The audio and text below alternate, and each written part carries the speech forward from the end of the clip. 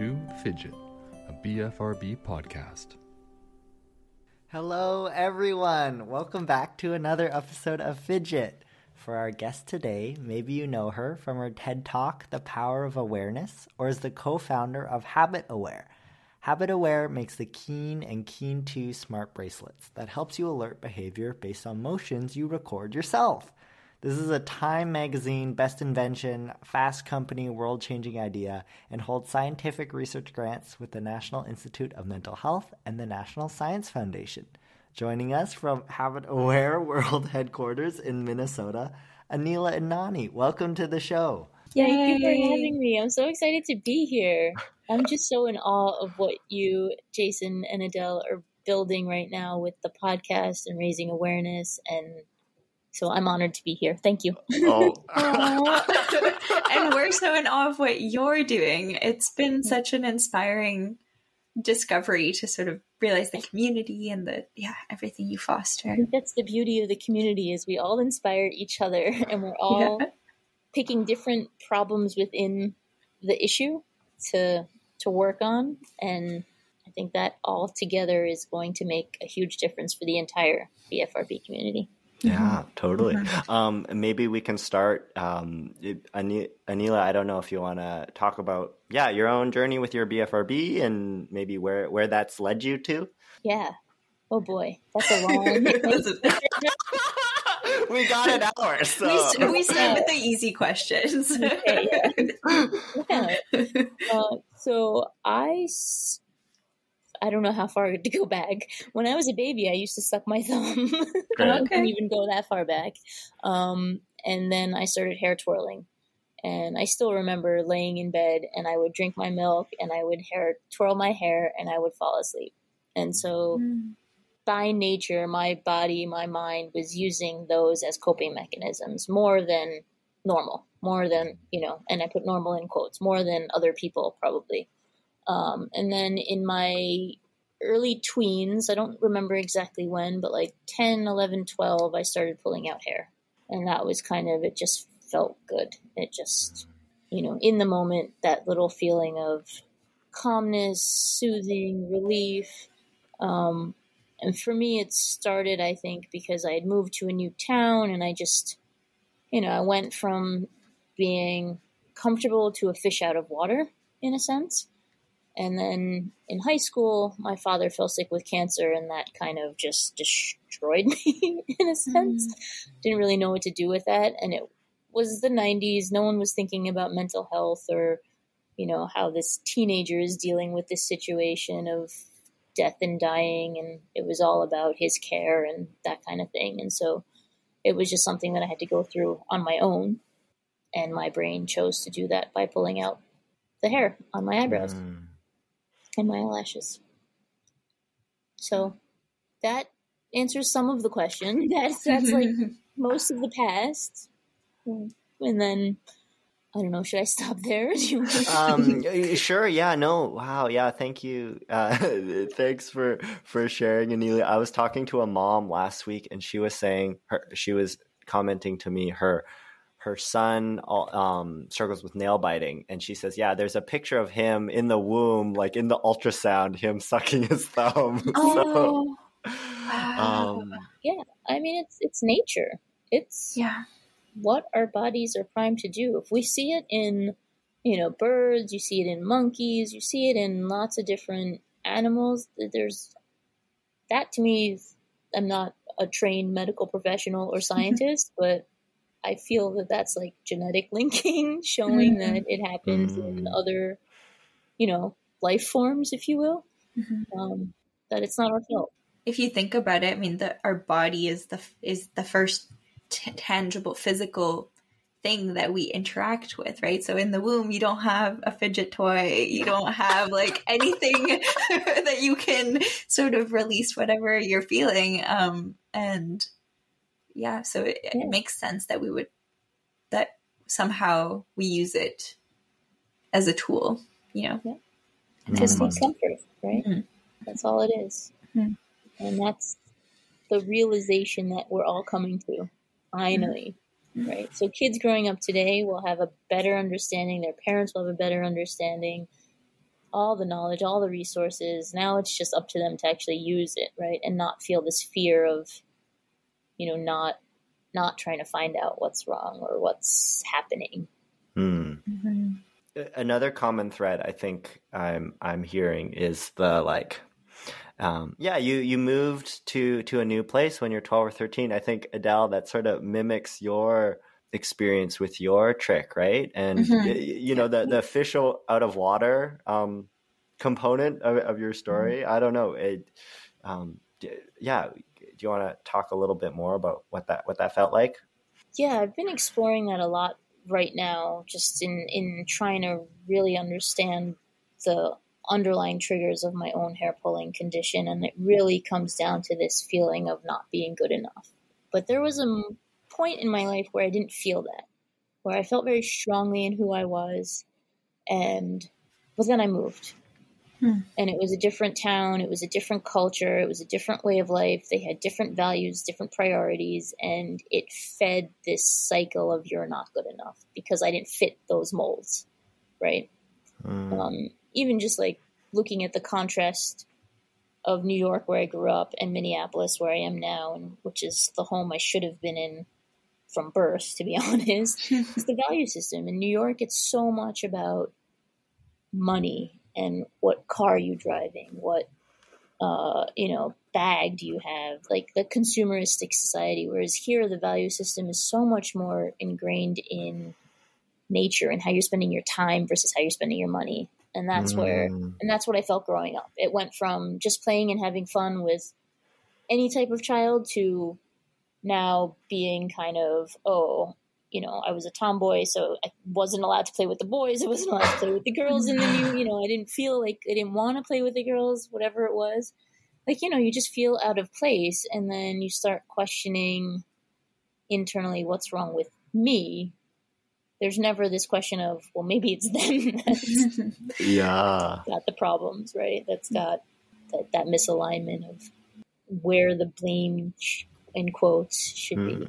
Mm-hmm. And Adele, I don't know if I've ever asked you this. Like when you moved, when you were in middle school, did you feel like a fish out of water? Yes, I did. I wonder how much of that is also just being a teenager. And because I think a lot of people start to experience BFRBs in their teenage years, and there's a lot of change going on, even if you don't move across the country or across continents. But I do remember that first year.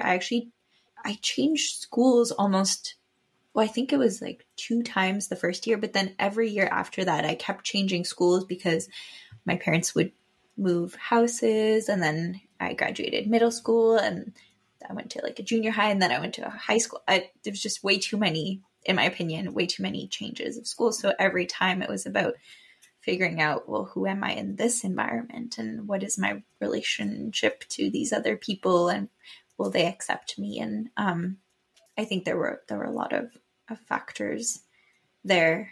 But it's interesting now because I feel like I'm almost recreating those changes in my life. Like, I don't know, Anila, if you had this experience since you did move, if you still like think about, oh, maybe I want some new environment now, or if you're happy to be in one place. Yeah, I mean, I definitely moved around a lot for school, for work, for different reasons, study abroad, like all those kind of movements. But I think I'm happy where I am.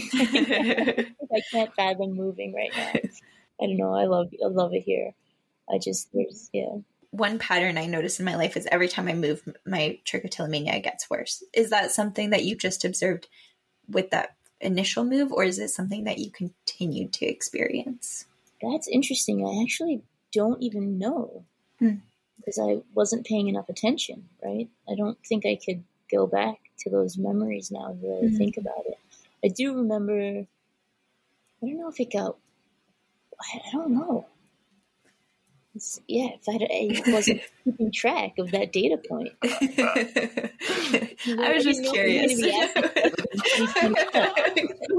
If you ever move in the future, let me know how it goes. I don't know. I don't think so. What I have noticed is that it's tied to my hormones for sure. Because obviously it started around puberty. like I moved in 3rd grade, which I think is 8 years old. And then, you know, kind of this feeling of not being accepted, I don't know, just kind of kept eating away at me. And so as I got more in it, started coming out in these ways. So that was puberty. And then really, you know, and then for 20 plus years, I figured out how to hide it from everyone. Nobody knew. I just knew, okay, if I just pull a little bit on this left eyebrow and then a little bit on this one, and then I can put my black eye pencil, no one will know. People will be like, oh, you have such nice eyebrows. I'm like, it's just a pencil. You have no idea. I can't go in the pool because then it'll wipe off. But it was really around the time of my first pregnancy that it just got so out of control that my husband finally caught me. And that was kind of the moment where I was walking into the bathroom after a late night pull session and trying to quickly get my pencil so I could cover it before he saw me, but it was just, the timing didn't work. Or the timing did work, maybe is the right answer there, because it was the impetus to finally let him in, and finally, you know, he just looked at me and said, where are your eyebrows? And that was when I shared with him I have trichotillomania. And he's just like, what is that? And, you know, at that point I had known because, you know, I didn't know it as a child, but in my mid-20s, I was again pulling a lot because I was going through a bad breakup. So there's always these different triggers. And I still remember sitting in my office. I was working in accounting, crying away because everyone else had gone to lunch, and I was like not in the mood to be around anyone. I was so depressed. And I was just crying and pulling, seeing these lashes fall on my keyboard. And finally I typed in, why am I pulling out my hair? And I was in my 20s when I finally learned the word trichotillomania. But then I didn't like do anything with that information because it's so scary to know, especially back then, which wasn't that long ago. You know, it's a mental health condition, right? The taboo around that, the stigma around that, like, oh, that in and of itself was just another heavy weight that I didn't really have the energy to carry at that moment in time. So I just kind of kept aimlessly living for a few more years until I finally got lifted out of that depression. Yeah. Maybe I lifted myself out. I don't know. I really resonate with that because I feel like I knew something was not right, but I almost like didn't give myself permission to be like, oh, this is an issue and I need help. Or like, I felt like I saw professionals, but I didn't like, hey, I'm scratching my hands and I'm really afraid of that. And like, this is the thing you need to pay attention to. I almost felt like I was wasting their time. Like, you know, there are people out there with real problems, you know, like who are struggling with like heroin or, you know, OCD or schizophrenia. Like these professionals are wasting their time on me. And I'm like, I'm normal enough. But that gets back to that core belief of just not being good enough, right? Like when we believe we're not worthy, other people feed off that energy. And it's just, they make you feel even more worthless, which is just creates that cycle of them pulling even more. I mean, I even in my 20s went to see a psychologist to try to start grieving the loss of my father. And it was one of those typical scenes that you see in a TV show where she's like, you know, and how does that make you feel? And I was just like, this is not what I came for. I don't know. It didn't feel right, you know?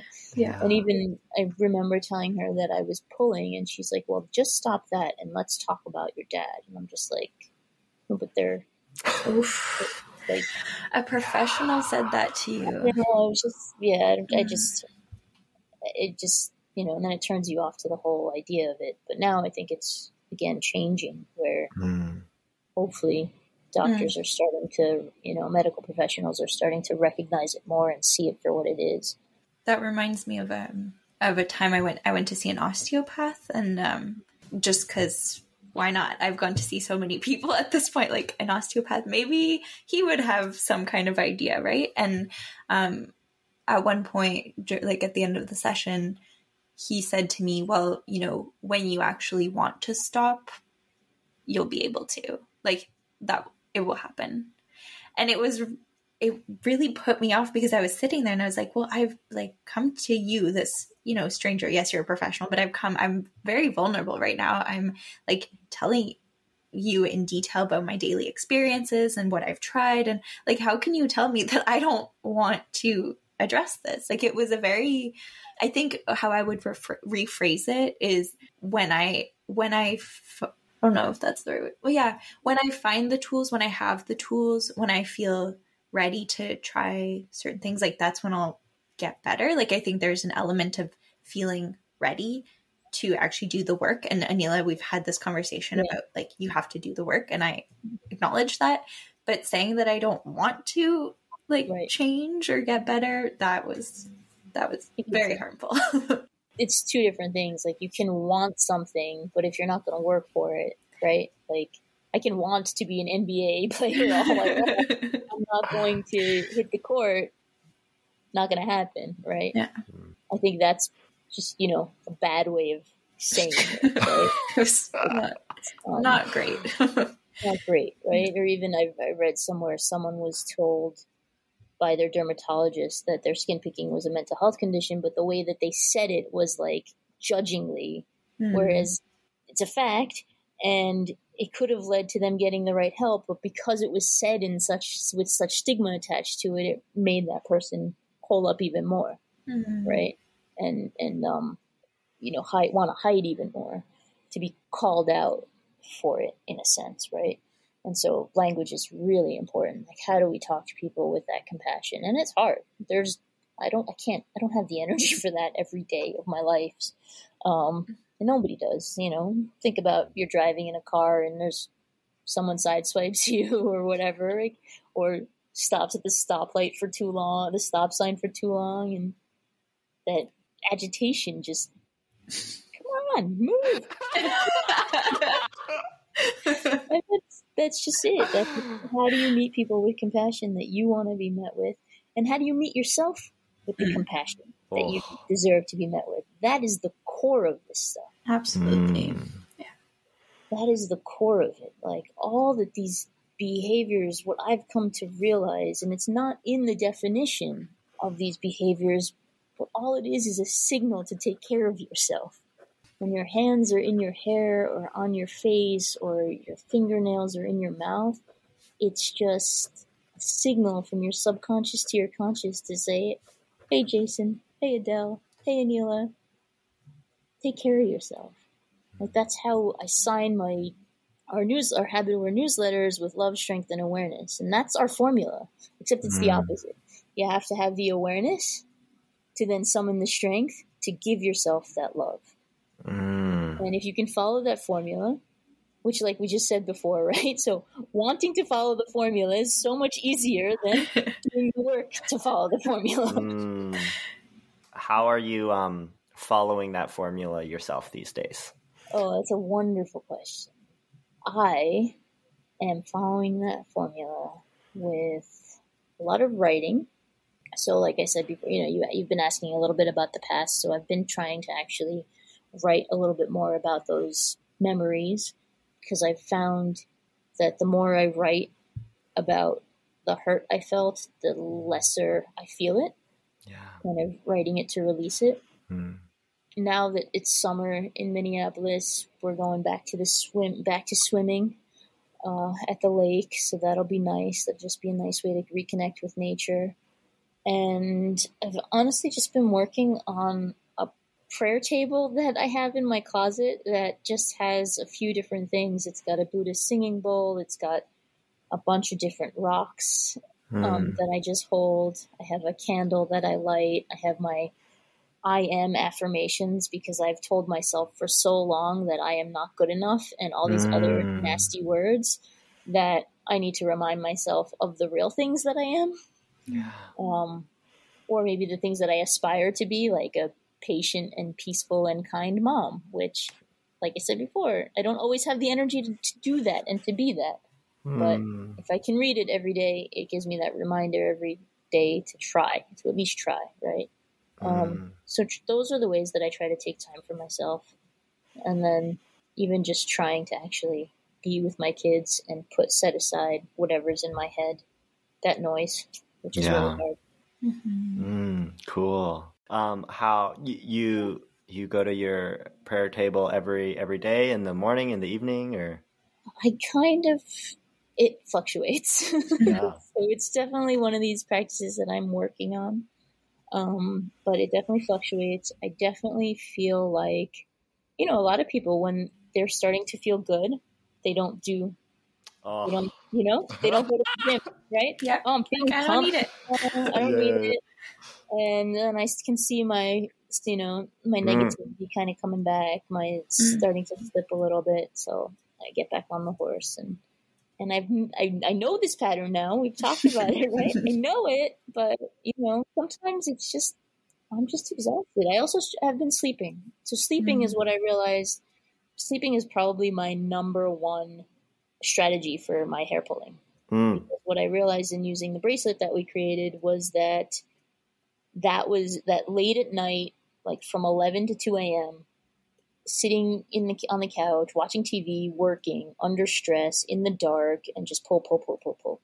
And now looking back, I can say, oh yeah, as a child, I used to just sit by like this little tiny light and read all through the night, where then I couldn't get up in the morning. I was always late for school, like just, domino effect. And I would always be doing things that created anxiety. Like I was a 9th grader looking at college admissions stuff, or studying for the SATs, like that kind of thing, where it was just like so stressful at that time of night, and then no wonder I was pulling. Or now doing work late at night. So that's become, over the last few years, my main strategy. So to your question about how do you take care of yourself, sleep is probably number one. After that is prayer and meditation. I'm not sitting there like for hours, but mostly just meditating on positive thoughts and affirmations, trying to write more, and just trying to take mini moments for me throughout the day. So I've started trying to integrate deep breathing, because I've recognized that that's another thing, that I hold my breath. Like, I don't think I've taken a breath yet since talking. Okay, I'm taking a breath now. Yeah, everyone, all listeners, just take a deep breath. Collecting breath.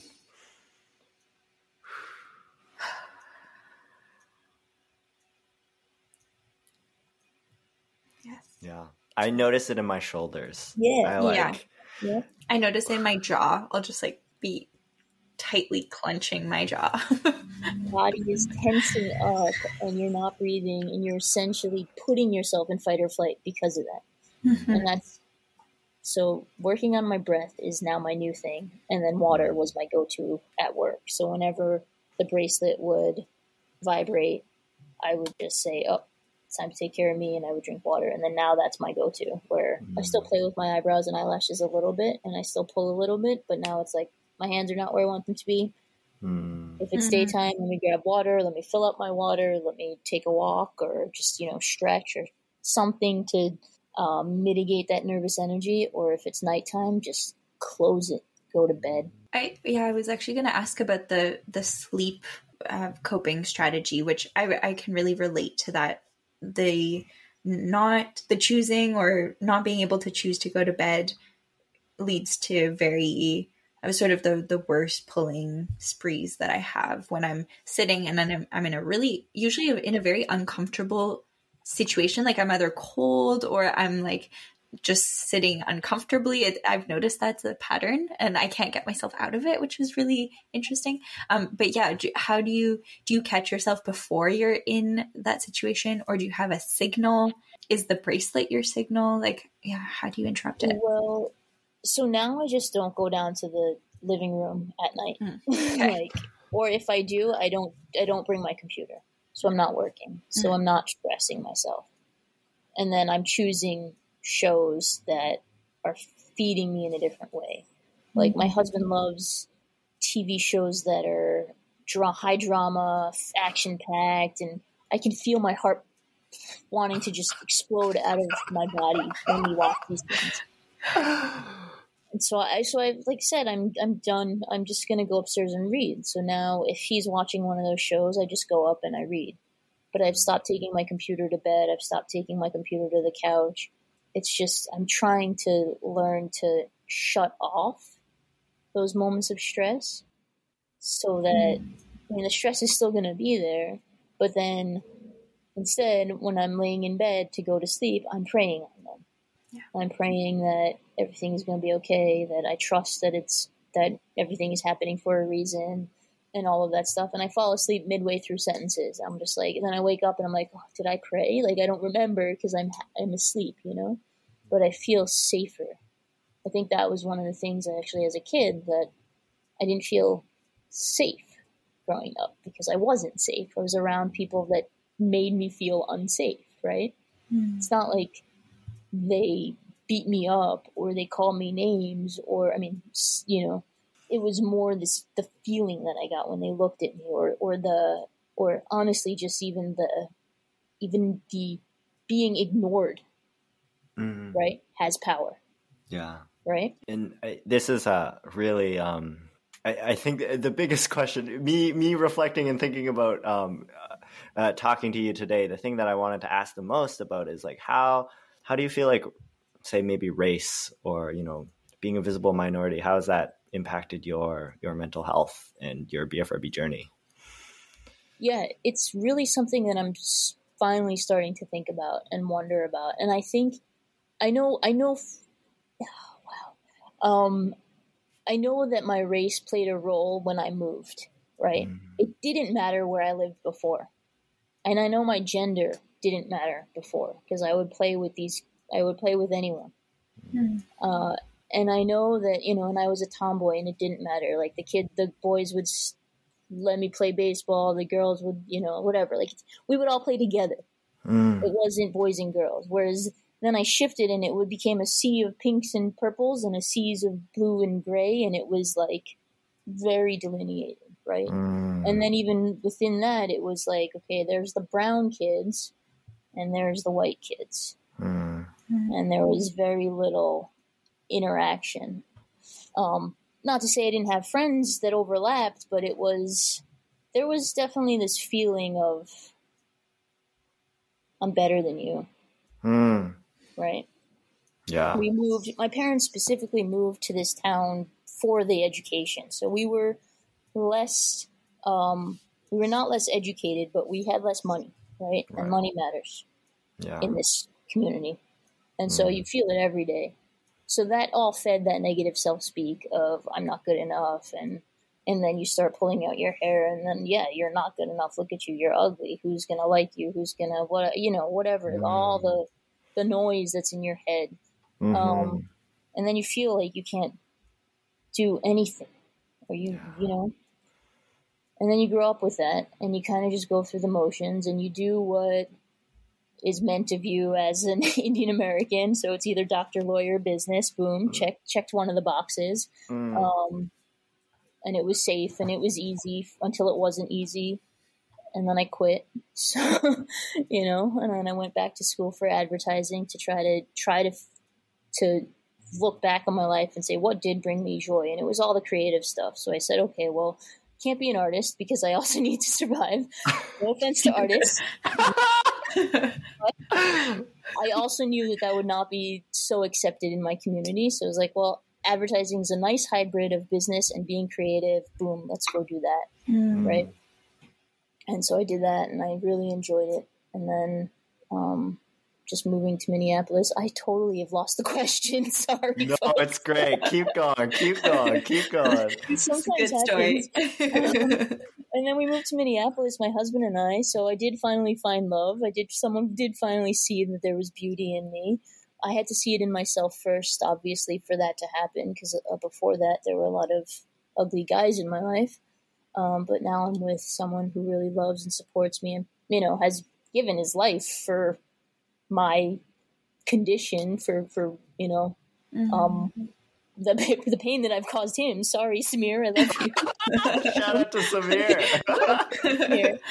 For choosing, you know, to go on this journey with me. But there's so much that, like, you know, I mean, it's just life is just so weird. This is not what we wanted to talk about. Oh, but it is. I just have to tell whoever's listening, like, whatever pain you're going through, it's there for a reason.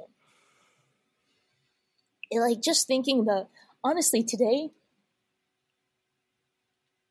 my son's homesick right now. He has like a little tummy ache, but he listens to, I'm a spiritual person. I'm not a religious person. So I read I read like the Bible. We listen to Christian ministers. We do Buddhist chanting. We read all the scripts from all the other religions, that kind of thing. And so he was resting in bed and listening to a Christian minister podcast. And there was this small story about this couple that was moving out, and they got stuck in the elevator for an hour with their mattress. And they were hot and they were cranky, and they were like, finally, you've gotten us out. And then as they're leaving the apartment building that they're moving out of, they see a little boy in the balcony, and they put their mattress down because clearly something dangerous is going to happen. And one of them runs to get help, and the boy falls and the mattress catches him, right? So they went through that pain of that elevator. And I don't know if this story is real or if they've made it up, but just, it's the example, right? Of you go through this pain of your father dying of cancer, and you start pulling out your hair because of it. But through that journey, you meet people that are going to support you through it. And then also one day be the people that introduce you to your husband that then supports you through it and helps you start a company for those same folks. You know what I mean? Like, it's just, and everyone listening right now is like, what is she talking about? But it just makes no sense. Why do we all go through so much pain? It's because they're to push us to do something with it. Yeah. And we don't even need to know the why. We just need to kind of let ourselves gently be pushed in the right direction and listen to our heart to say, I have to do this instead of that, or whatever, so that listen to the heart for what feels right. Like, there were many other roads I could have taken that would have never led me to Samir. But I believe that I had to be led to him. I believe that my dad, that had to happen.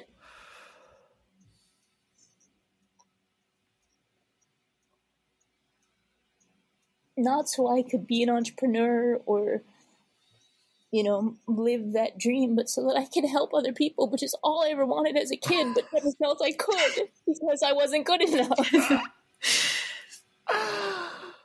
Oh my God. Thank you for sharing, Anila.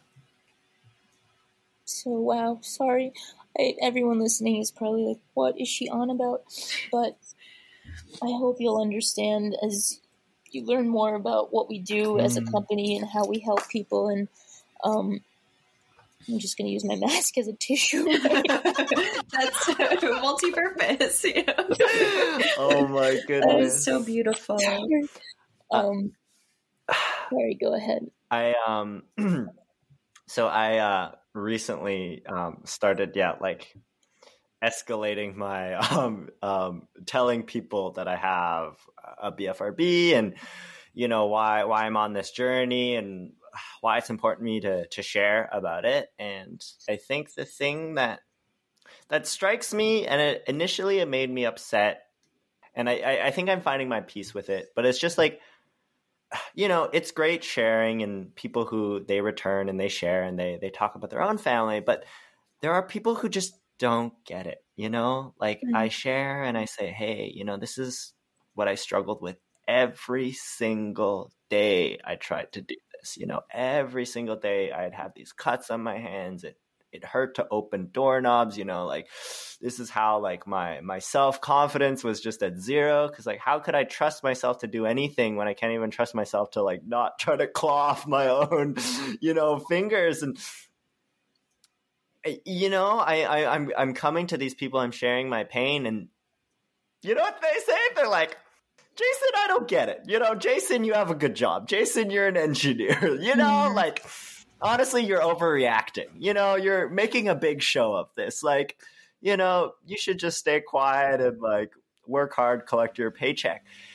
And I'm like, Oh, yeah, like I was so like, how did these people not understand? And I think I was, like wrestling with trying to convince them of it. But where I'm at now is like, honestly, you know what? They don't get it, and that's okay. You know what? I don't think they're ever going to get it. And it was almost like a big tragedy of like the human experience is that like people don't value proactive maintenance. Coming from an engineer, so my job was in asset management, and it's all about how expensive reactive maintenance is. You know, like you run your car into the ground and it's like a fortune to fix it. But if you just did tiny tweaks, you know, if you just spent like, 5 minutes a day, like readjusting your fuel gauge. I don't know anything about cars, clearly. But, if you did like $1 of proactive maintenance each day, you would save like the $10,000 to rebuild your engine. But nobody values that. Nobody values the proactive. It's only in going through the pain that they, oh shoot, for next time I will be proactive because I've already gone through the reactive. And I'm trying to convince these people of like, you guys should get it. You should get it. But get the proactive. Get it now. But nobody gets it until they feel that pain. And then that's how you value it. And like, there's like a value inflation of the pain, and it's unfortunate, but it's also like, kind of beautiful. Like that's how, in me struggling with my BFRB for so long, that's like when I met Adele, I'm like, holy crap, like I get this lady, and like Anila. Right? So from pain came this beautiful friendship, and the folks that don't get it, they just haven't seen that pain. Like they don't, like it's just hard for them. I mean, even think about COVID, right? Before COVID, people didn't think mental health was real. There was like a good contingency of people that like truly thought we were crazy. That's the word that we're not allowed to use anymore, right? Because it's offensive. It is offensive. But now everyone's gone through such a huge upheaval of life that it's clicked for so many people. And even our healthcare system, we talked about reactive versus preventative. Like our whole healthcare system is built on reactive and wanting you to keep stuck on this road of break fix. Yeah.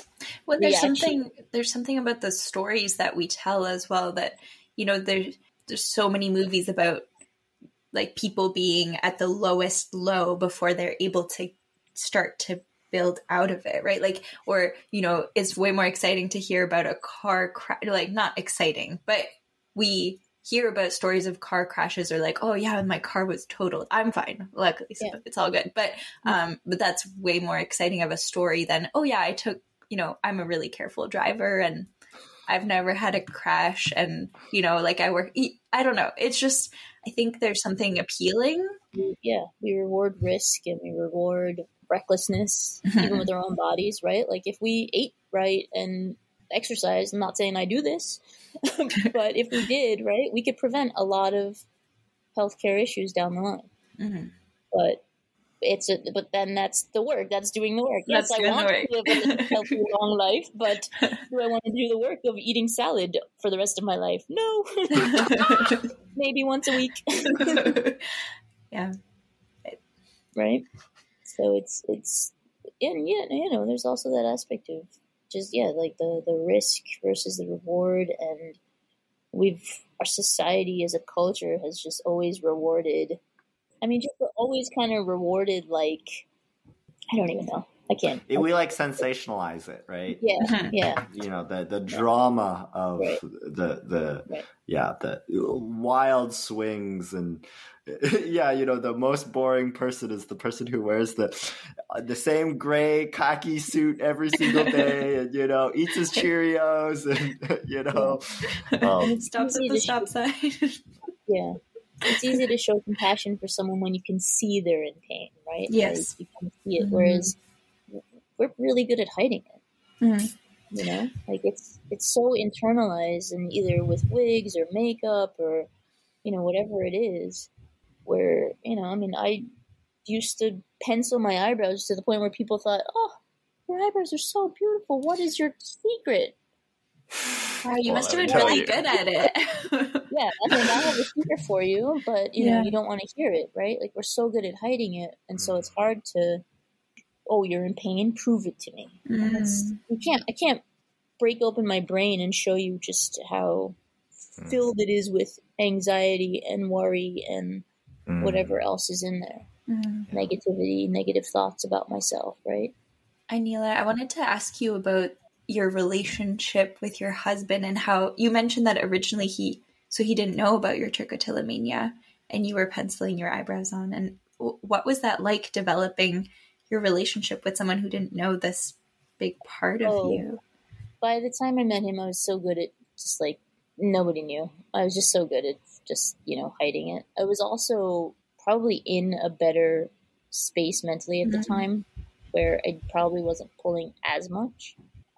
So it was easier to hide too. You know, it always goes in cycles. Like I said, like for when we were together, the impetus was my pregnancy and that hormonal change.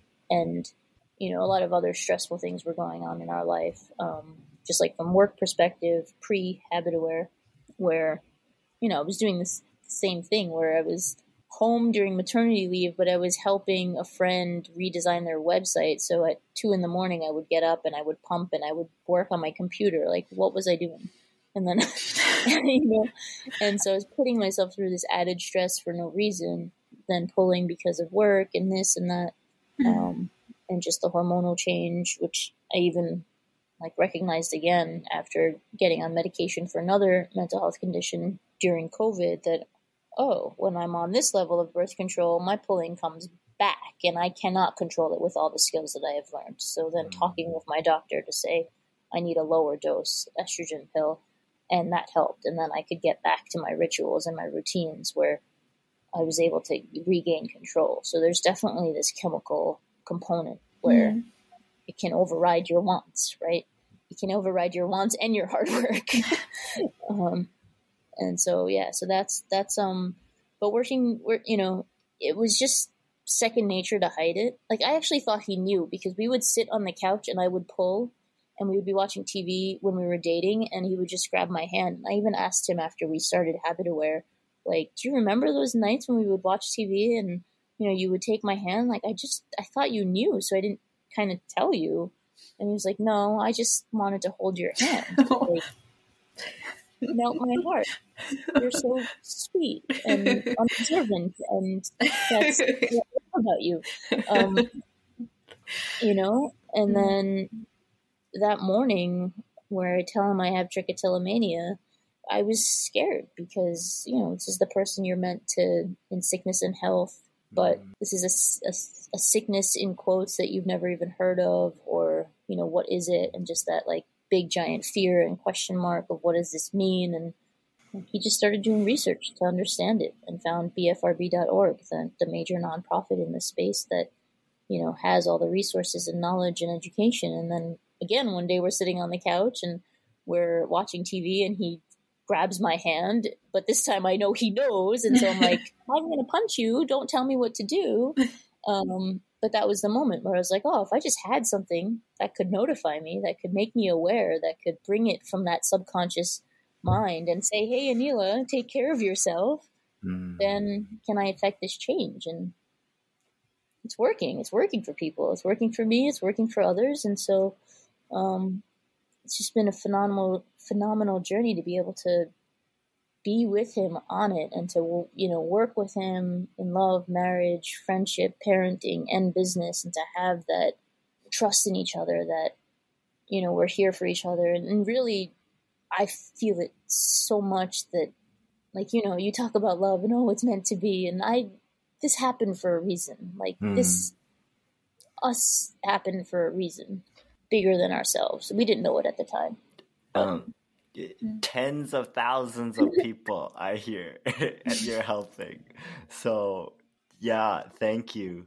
Thank you, Anila, for sharing your story, overcoming this, and again, tens of thousands of people you're helping. It's been really, really incredible. Like all around the world, with the Keen 2 bracelet, that we're also doing some peer coaching calls, and I met someone from Saudi Arabia, and she asked me, is this the first time you've met someone from Saudi Arabia? Like she felt so alone, like that she'd never met anyone else.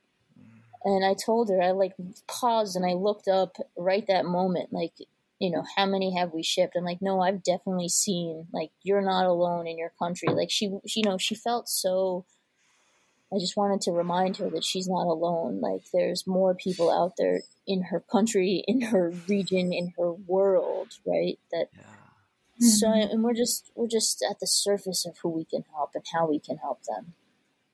Because it's millions and millions of people, right? If it's 1 in 20, like that's the big thing about us hiding, is we're hiding from someone else that is also hiding. Yeah. Can you recognize that, right? We're hiding from someone else in our family, in our community, that is also feeling that shame, that blame, that guilt, that lack of worthiness, because we pull, we pick, we nail bite, right? And actually I'm trying to reduce that language of taking ownership of the activity, because it's our subconscious brain. So we have hair pulling, we have skin pickers, we have nail biting. We are not hair pullers, skin pickers, and nail biters, right? We are so many other things before that. But there's, with 1 in 20 with these conditions, we're so close to someone that could be our buddy on the journey. If only we have that courage to share. And it's hard because, you go to the wrong person to share and you're going to be met with, I don't get it. Why? What? Why?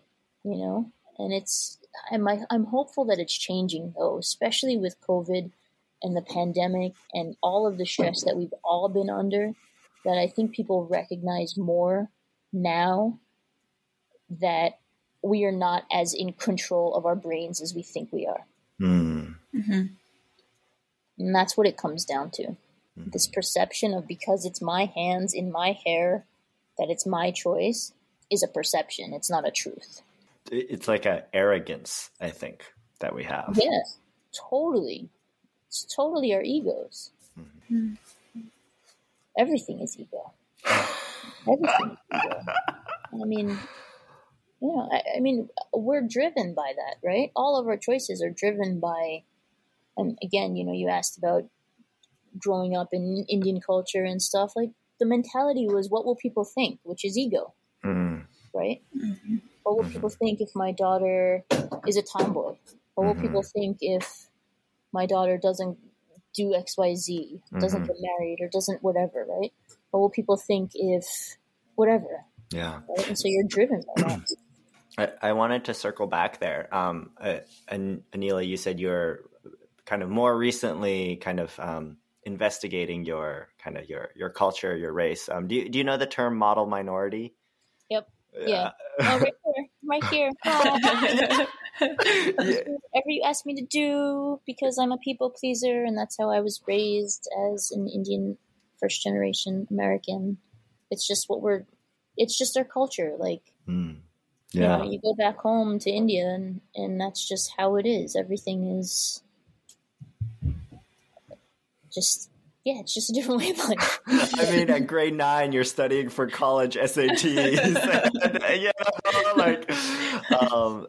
I think for me, how I'm exploring that is like how I never gave myself permission to be angry or sad. Like, oh, I'm in Canada. I'm so blessed. Like, thank you for letting me in. You can disrespect me all you want, but like, thank you. Like, it's anytime I did feel anger, I was in this weird like reality distortion field where I didn't give myself permission to be angry at the other people. So I think this is what I heard, and what you were saying is like, you would like look inwards. It's like, what did I do wrong? Jason, why didn't you do this? Why didn't you consider this? Like, in a lifetime of that, just like, you grow up in someone else's world, right? Like, it's especially that feeling of moving, right? It's not your world. It's not where you grew up. It wasn't home. And I know my parents did it for a reason. Again, I went through that pain to get that education, right? And to meet certain people that then, like when my dad got sick, we met with a family who wasn't on his care team, but was helping us from a personal side, right? So that he had the knowledge of what to ask the care team, right? And that's how I met one of my best friends from high school. And then 10 years later, 15 years later, she introduces me to Samir. So that's what I was trying to get at earlier, but I was crying too much to get there. I'm sorry. I hope you stuck with us. You evoked the emotion. Yeah. I hope you stuck with us to understand that. But, so we had to move for that stuff to happen. But yeah, this feeling of, fish out of water, right? I felt comfortable where I was. I felt right in who I was. I felt okay with like not wanting to wear tutus or whatever for the circus show and holding my ground. Whereas then moving, then it was more like, oh, you know what? I'm just going to call in sick for that day that we're doing the show. That's just easier. Fake a tummy ache, right? So that I'm not put in a position of feeling uncomfortable. Mm-hmm. And then, how much of your life can you live like that? Yeah. It's not fun.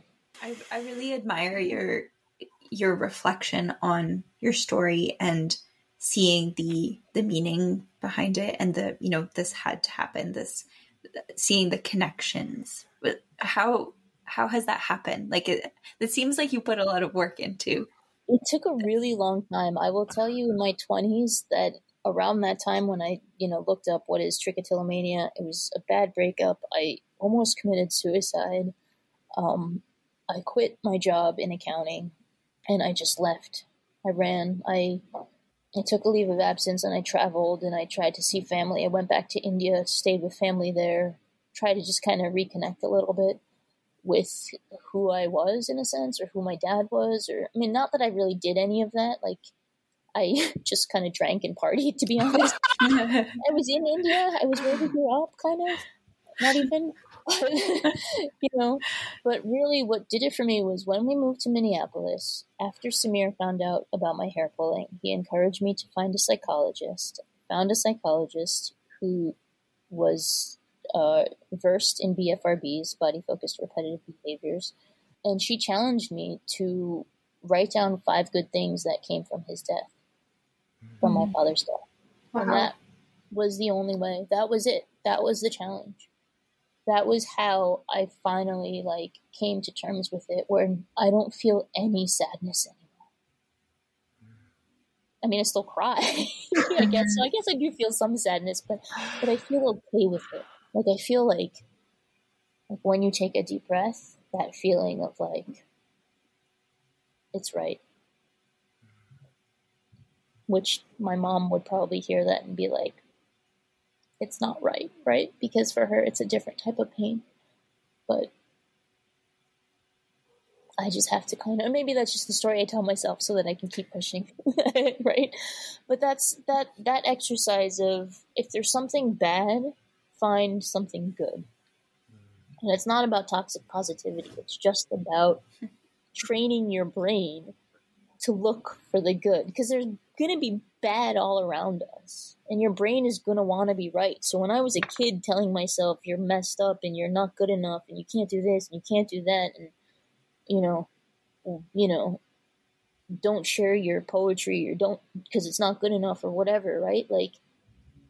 Then I was priming myself to see all those moments where when I did show my poetry, a rich white kid would point out that I spelt something wrong in it, instead of for the beauty that it was, right? And that's the memory I keep. Yeah.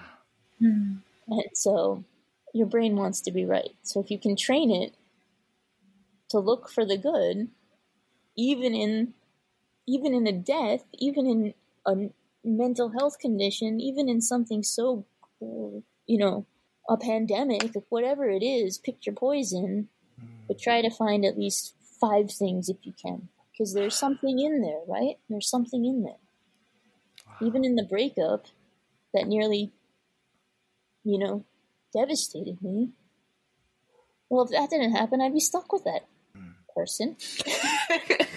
I saw a few words go on. Which makes, like, I don't know, but yeah. That's so powerful. To find the good. I think I fear we could go on for another hour, but that would be a good call or good point to call our conversation for now. So oh my goodness, Anila, thank you so much for sharing the laughter, the sadness, all of it. I don't know if is there something that you could direct your listeners to if they want to learn more about you, or how can they connect with you online? Yeah, absolutely. So we sort of talked about, but didn't talk about what we actually do here at Habit Aware. So just very briefly, we make a smart bracelet that uses custom gesture detection. So you train it for your specific unwanted hair pulling, skin picking, nail biting. And then it sends a vibration when it senses a match to that movement. And that vibration is meant to shift you into awareness so that you have then the option, the choice to summon that strength to take care of yourself. So that you're training yourself to listen to the BFRB as your signal to take care of yourself. And that's what we do at habitaware.com, habitaware.com, to help you build awareness. Come find us there. Come find us on Instagram. Come find us in our new community that is coming soon. We want to be here for you. Like I said before, this is...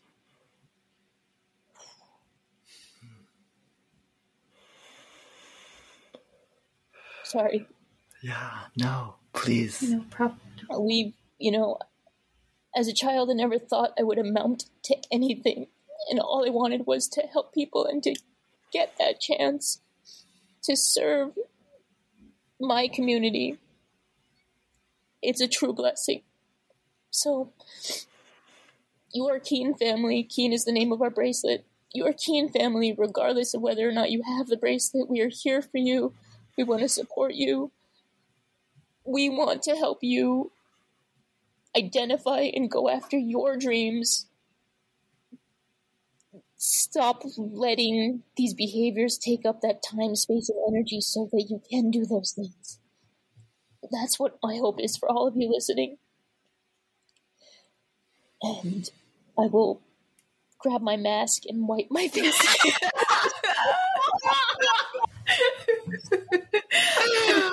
Sorry. Thank you for being so open. On a lot of core things bubbling up now so I appreciate the really deep and insightful questions, but emotion comes with them. So thank you. Mm-hmm. Thank you for listening. Thank you for allowing me to share my story with the Fidget podcast listeners. And I'm just, like I said at the beginning, for those that don't get it, you don't need other people to get it. You just need to get it for yourself. You need to know that what you're doing in your heart is bringing you joy and know that you're fulfilling what you feel is your want. You're doing the want. You're doing the work. I know what I want now. Well, thank you, Anila, for being so open and vulnerable and authentic. That's something throughout everything that you share online with the community, with the social media, is something that I'm constantly in awe of. And I feel like this episode perfectly sort of demonstrates how real you are in the work that you do and your support of others. So thank you for that. Thank you. I appreciate you so much. I'm a very emotional person, even though I don't seem like I can be. But we'll talk in and you'll get all the emotions. Thank you so much, Adele and Jason. Thank you to our listeners for tuning in and being a part of this ride. If you have any thoughts, questions, you want to send us a message, you can reach us at fidgetpodcast@gmail.com. We also have an Instagram at Fidget Podcast. We also have a Patreon page if you'd like to support us. What else? We'd like to thank Cheyenne for the logo, of course, and Thomas for our theme music, which should start right about now. And if you have a minute and you're on iTunes right now, you could leave us a review, and it helps us reach more people who may benefit from this conversation and the podcast as a whole. So thank you. Yeah, and to wrap up, I think, Anila, what is the sign off you always give? Oh, I'm wishing you love, strength, and awareness. Wow, how awesome was that? Anila and her team are empowering real-life change for tens of thousands of people in over 60 countries. In the show notes, you'll find the link to a really good YouTube video that explains how the bracelet records your motion. If you're interested in trying it out yourself, Anila is kindly offering Fidget listeners 10% off with the code FIDGET. That's FIDGET. And that's until December 23rd, 2021. Right in time for the holiday season. Thanks, Anila. If you enjoyed this episode, stay tuned to hear another member of the Habit Aware family on Fidget's November episode. See you then.